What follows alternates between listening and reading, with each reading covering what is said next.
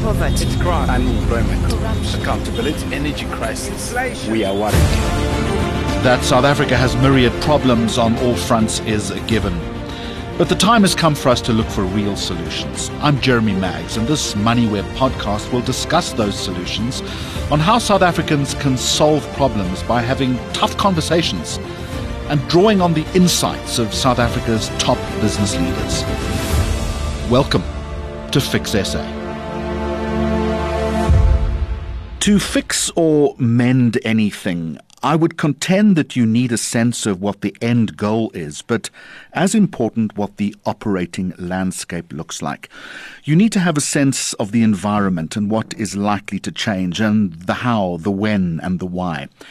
And that informs this edition of the MoneyWeb podcast Fix SA. You'll hear from one of the country's foremost future thinkers. And I hope the conversation is also going to take in what younger generations want, the millennial and the Gen Z cohorts. Dion Chang says on his website that he will make you think differently. He's a strategic thinker, he's a keynote speaker. But this is what I like, a walking ideas bank and a professional cage rattler. Boy, we need a lot more of that. Dion is one of the country's most respected trend analysts and the founder of Flux Trends, which takes the unique view of trends as a business strategy. A warm welcome. I'm Jeremy Maggs. Our guests in coming weeks will be asked how we can make things better. How do we improve matters? And perhaps most importantly, how in the shortest space of time can we once again become a competitive and a successful nation? Dion Chang, a very warm welcome to you. Let's pick up on the one notion, if we can, about thinking. I wonder in this country if we spend enough time actually thinking. If we did more of that and less of just spontaneously reacting, maybe we'd be more successful. Hi, Jeremy, and thank you so much for having me. And I think to answer your question, the blunt answer is I don't think we do, really. I don't think it's not only a South African thing, but I think generally, if you just look at social media, people get kind of carried away with a quick firing of some acerbic comment from their couch on Twitter or whatever it is, and then you kind of leave it at that. But I also think in South Africa, we're so mired in so many problems. And generally now, I do feel that there is kind of a despair. It's a bit different this year, the kind of the mood of the country. Obviously, a lot to do with load shedding. But I just think people are kind of stuck. I think we're very good at complaining, but I don't think we're very, very good at actually thinking and offering solutions and doing that. Not that everybody isn't doing that. There are brilliant people just plowing away and just trying to chip away at the sort of this huge problem. But I think in general, what we're starting to see is, just the whole argument about renewable energy or solar. So individual households will all decide that they want to do it if they can afford it and be able to do that, rather than a complex or a village or a suburb coming together and saying, let's get this done and everything like that. So I think that's one of the sort of main sticking points of why we don't really go forward as a society, is because we've kind of keep the individuals. You look after yourself, and that's kind of the message that we've been fed over the past years, is you're on your own. So I think the mindset is, well, I better look after myself, my family, and then we hope for the best. Dion, let me pick up on one phrase, and that's going forward. And I'm going to use a very bad analogy to what I think is the job that you do, assuming that we're all on a very difficult journey through a jungle right now. Your job, I guess, would be to climb the tallest tree to see what is ahead and then give us a sense of warning and intelligence. Why is that future vision important? And without giving away too many trade secrets, how do you do your job? We actually use a very similar analogy, is that, we kind of, at Flux Trends, we're in a watchtower. We kind of scan the horizon. We look for little smoke signals. We look for bumps in the road, valleys and mountains to climb, all of those kind of things. And you anticipate that. And we've just seen, again, from this year, the new kid on the block or newish kid on the block is generative AI and what that can do, not only to publishing, but to education, all of those kind of things. So we specialize in looking specifically for people's or companies' blind spots, and then especially, trying to find solutions And because we scan for things that disrupt a business model, so whether it's a sector or whether it's a company, we can look at those disruptions and say, this is coming at you and we need to fix that. So in a nutshell, that's what we do. We scan, we look for potential problems that are going to come through for our clients, and then we hopefully give them the solutions or an option of solutions that they can pursue. So, Dion Chang, why then is trend thinking important in business strategy, and do enough businesses pay attention to it? I don't think they do. Look, I do think the approach that we have, the mantra we have is trends as business strategy. So we're not really into color forecasts or, hemlines, anything like that. It really is about business, and it's about looking at what is going to change fundamentally business model and then your bottom line. And I think because we're in this era of polycrisis or permacrisis, whichever word you want to use, which is seeming, from 2022, we thought, oh, that was a great recalibration. We're coming out of the pandemic, and then the war started, and then it just sort of piled on again. And I think people are sort of emerging and hoping and holding their breath that 2023 is going to be that year of calibration. But the more I speak to our clients, the more people are and businesses are preparing for permacrisis, and just this is going to carry on doing things. So it's understandable that a lot of businesses and business leaders are mired and in operational issues. They've got their head down. But what we say and what we advocate is this is the most important time to actually put your head up above the parapet and look and scan and see what's coming, because you might have this business plan or the trajectory, and you're saying you're going to veer sort of 5 degrees to the left, and suddenly you discover in 18 months' time, you actually 25 degrees to the right. And, that trajectory, if you don't put yourself onto that new trajectory as soon as possible, the outcomes in a couple of years later or a couple of months later are going to be far worse for your business than you think. That makes absolute sense, and it's easy for us to talk about that from the sidelines. But if you are in manufacturing, for instance, and you're mired in those problems that you refer to, very difficult to raise your head above the parapet and to find the courage to do so. Yes, no, absolutely. I mean, I think that word that you used, courage, is one of the biggest things. And unfortunately, as difficult as it is to do, I do modules about the business of innovation at different business schools. And I always talk about ambidextrous leadership, because that is what everybody is doing. I think it's been heightened in South Africa this year. But just even, before the pandemic, during the pandemic, leadership have to try and implement new things. And I think what came out of the pandemic, one of the clear signals was meeting the velocity of change, because the velocity of change just sped up exponentially during the pandemic. Now we've got these, additional problems, polycrisis, all of those kind of things. So you have to keep steering that ship, but you really, as you say, it's easy to say from the sidelines, but you actually have to use that ambidextrous way of doing things and implement new things while you're trying to steer the ship as well. It's really, really tricky. And I think, every single business owner in South Africa specifically is not only dealing with reconfigured supply chains, all of those things, the ripple effect from the war, global economies, but we have this huge burden of unreliable energy and what to do about that. And we're hemorrhaging, every single day and every single load shed that you have. Where's the starting point then, once you've made that decision to be a little more ambidextrous? I think the starting point is because, going back to this module that I do, there are ways in which to measure that innovation. So it can't, it doesn't mean that it's, you try and embark on something and you just hope for the best.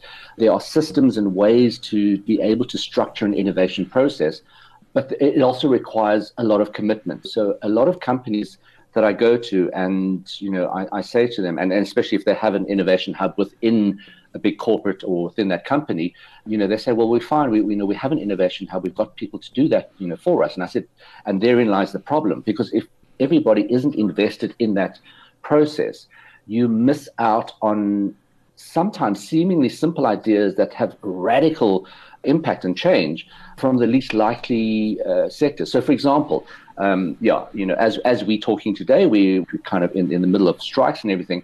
But the one case study that I always use, which was actually from a hospital in New York, they were trying to, as every company is trying to increase their efficiency and get rid of, I love this term, corporate cholesterol, and just kind of streamline processes. And it was a hospital trying to do this. And they did the usual things. They spoke to the doctors, the nurses, the admin staff, everything. And eventually they discovered that the most valuable insights they did and to change processes actually came from the security guard who stood at emergency admissions. And he or she saw the chaos that happened there. And they said, I think there's a better way of doing this and you should maybe do that. So sometimes you're looking for the solutions is in a very, very different place. And sometimes, as ironic as it seems, your expertise sometimes gets in the way of that innovation because you probably go for a slightly safer way of doing things. And when I say that to people, they look at me rather strangely and they say, but how can expertise be a hindrance to any of this? There's actually a NASA case study where the top scientists, there was a robotics competition, and they actually saw that the top scientists inside NASA actually didn't have the biggest ideas. And it was people that came out, and they call it a feasibility preference. So you look at what's feasible within your expertise, you say, okay, this is it, but you don't take those giant leaps of faith. And I think where we are in South Africa, we need to take those giant leaps of faith and do something different. All right, that's the theoretical blueprint then. Now let's move on to the fix. But before we can fix anything, we've got to establish what the biggest problem facing South Africa is right now. You have quite a choice, Dion Chang. Yes, I do.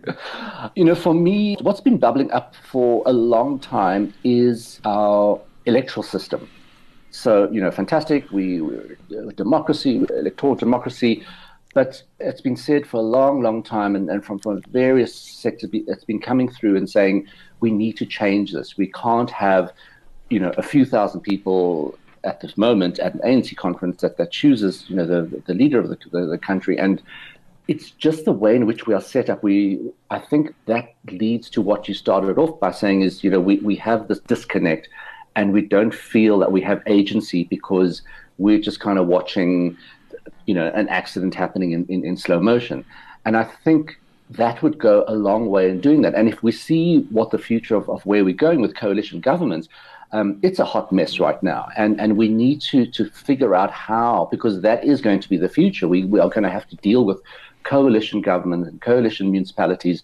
And it can't be that a party that is completely disproportionate in terms of who voted for them suddenly, because of squabbles and because of different processes and ideologies, become mayors of major metros. And so too with the leader of the president of the country and all of those kind of things.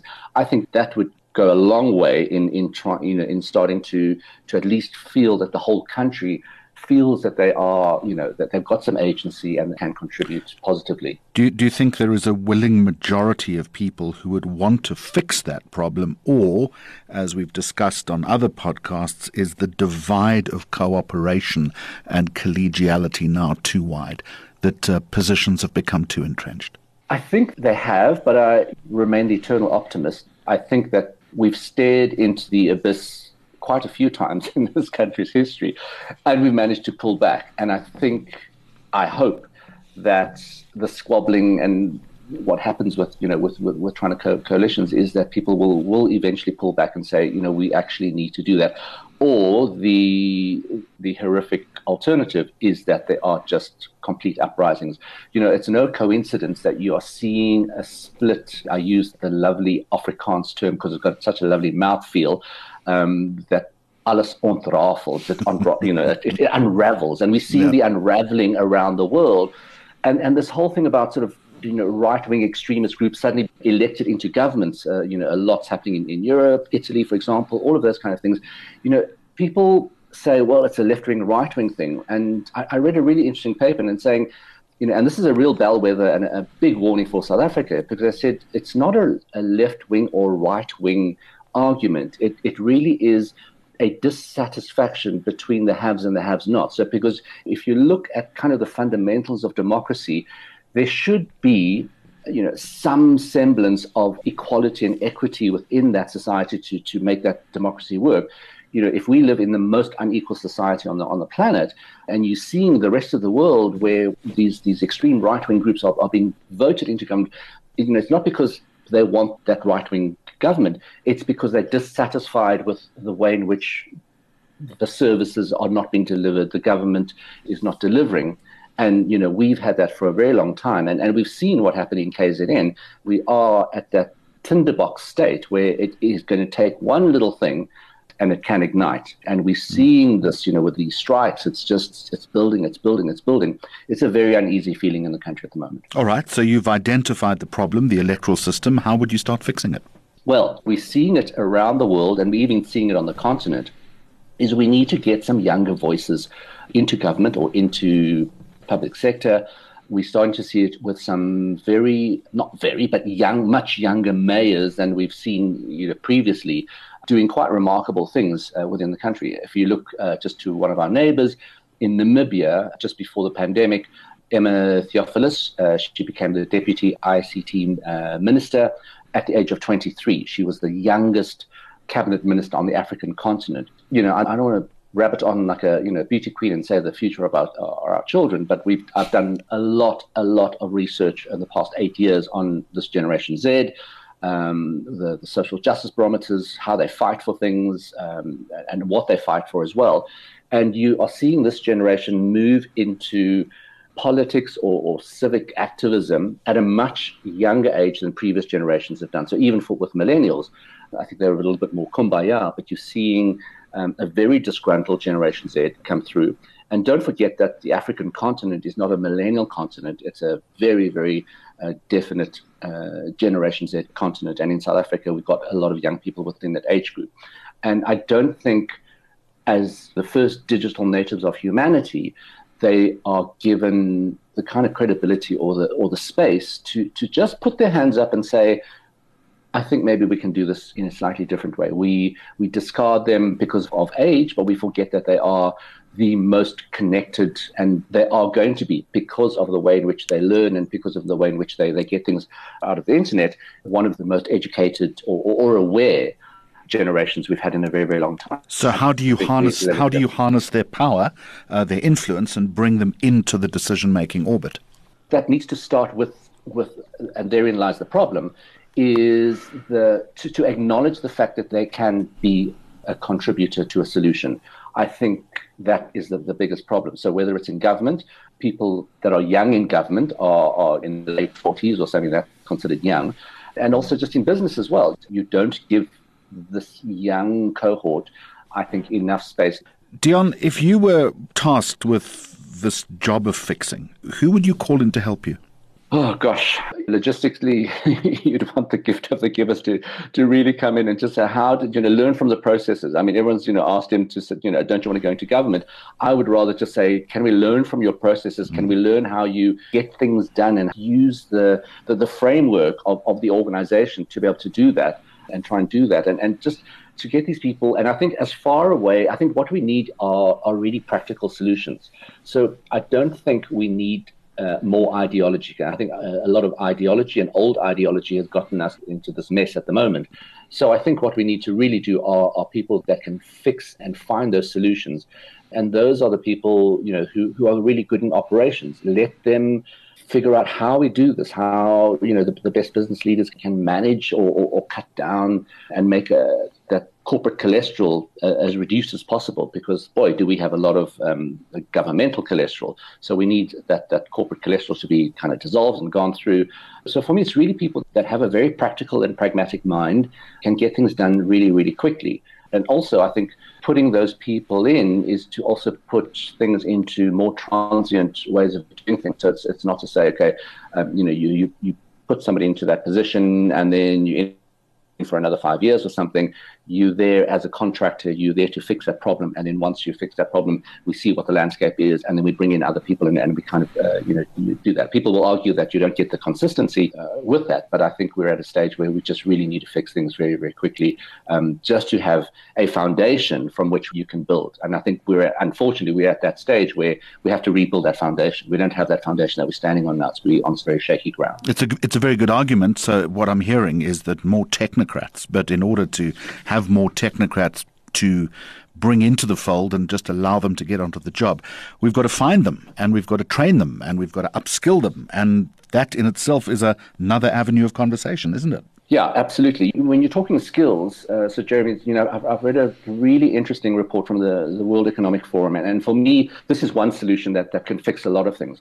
We still stuck in this kind of, let me call it outdated notion that an academic pathway to tertiary education is the only way. So I'm not saying, because I got really hammered back in 2015 when Fees Must Fall was first coming through, I was saying we've picked the right war but the wrong battle. And we're seeing, everybody fixated on, you've got to do this degree, especially a 4-year base degree, in order to succeed. What the World Economic Forum is doing, and let me just say also, the latest stats from the people applying for a 350 Rand relief grant, 800,000 of those, so almost 1 million of those applicants, all were postgraduates. They all had degrees. So that should tell you something is very, very wrong with pursuing that system. So what the World Economic Forum is suggesting to ramp up skills specifically in emerging markets and create millions of jobs by 2030 or so, they are proposing micro-credentials. So micro-credentials are short courses, internships. You could be doing a coding course. You could even be volunteering at a food bank. And what they're proposing is a backpack of skills. So you collect these short courses and skills. So in a South African context, you are able to upskill people in a shorter space of time rather than looking at a 4-year degree and then you still don't have the experience to be able to do that. And then if I put my futurist hat on, if you look at the future of work, it is going to be decentralized. You want people with very, very hybrid skills who think like entrepreneurs and are able to cross over with different things. So for me, the micro-credentials is not only a good future of work solution, but it's very, very pertinent solution for South Africa. We've touched on so many different issues, but as we come to the end of this conversation, I want to get back to the original problem that we identified, and that was the electoral system. There's that old cliche, isn't there, Dion, that you can't manage anything unless you can measure it. So if we were applying some of the thinking that you've outlined in terms of the principal problem, what would define short-term success? I think in business, when you look at the measure of your innovation, it is your customer experience and your branding, because that is driven and built by your innovation process inside an organization. So if you take it to a government level, your customer experience would be your citizens, and your branding would be the reputation of South Africa. There are other little metrics that you can use, whether you're using sort of, big technological breakthroughs, generative AI, things like that, digitalization, all of those kind of things. But I think fundamentally, I know it sounds quite a vague one, but in terms of branding and in terms of innovation in a business sense, this is a real fundamental one. If your customers are really happy and there's good feedback from it, your brand is reputationally doing really well, that obviously shows with the bottom line, then you know that your innovation process that you've embarked on is that. However, that said, you'd have to identify what those steps are of that innovation process, because you can't just say, okay, we're going to innovate and we'll do that. I think you need to put those markers down. You need to put timelines down for that, and then you need to measure it with these things. Are you using, is there internal innovation, happening? What kind of applied sciences or big breakthroughs in science are being used there? Because you can't keep same old, and then think you're going to get a different results. So you have to put all of these measurements, for me, which I frame with an innovation space, is how innovative are you and how innovative is your thinking, and then you can put those measurements in place. And there are very different measurements that you can put in place.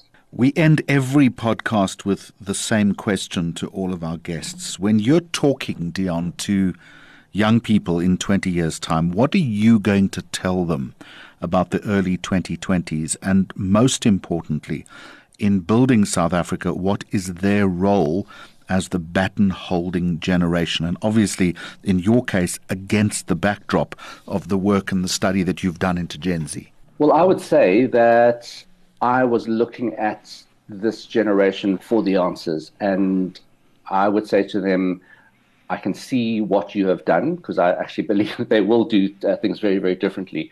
And I would say to them, don't make the mistake that we did and not listen to younger voice. and not give them the agency to be able to do that. So listen to a younger voice because they plan very, very differently for the future. I said at the beginning of this conversation that you are a walking ideas bank and a professional cage rattler, and I think that you have accomplished both of those today. Dion Chang from Flux Trends, thank you very much for joining us. My name is Jeremy Maggs. Thanks for listening to this Fix SA podcast. For more episodes posted every second Friday, go to moneyweb.co.za, the MoneyWeb app, Apple Podcasts and Spotify, or follow MoneyWeb News on social media for more updates.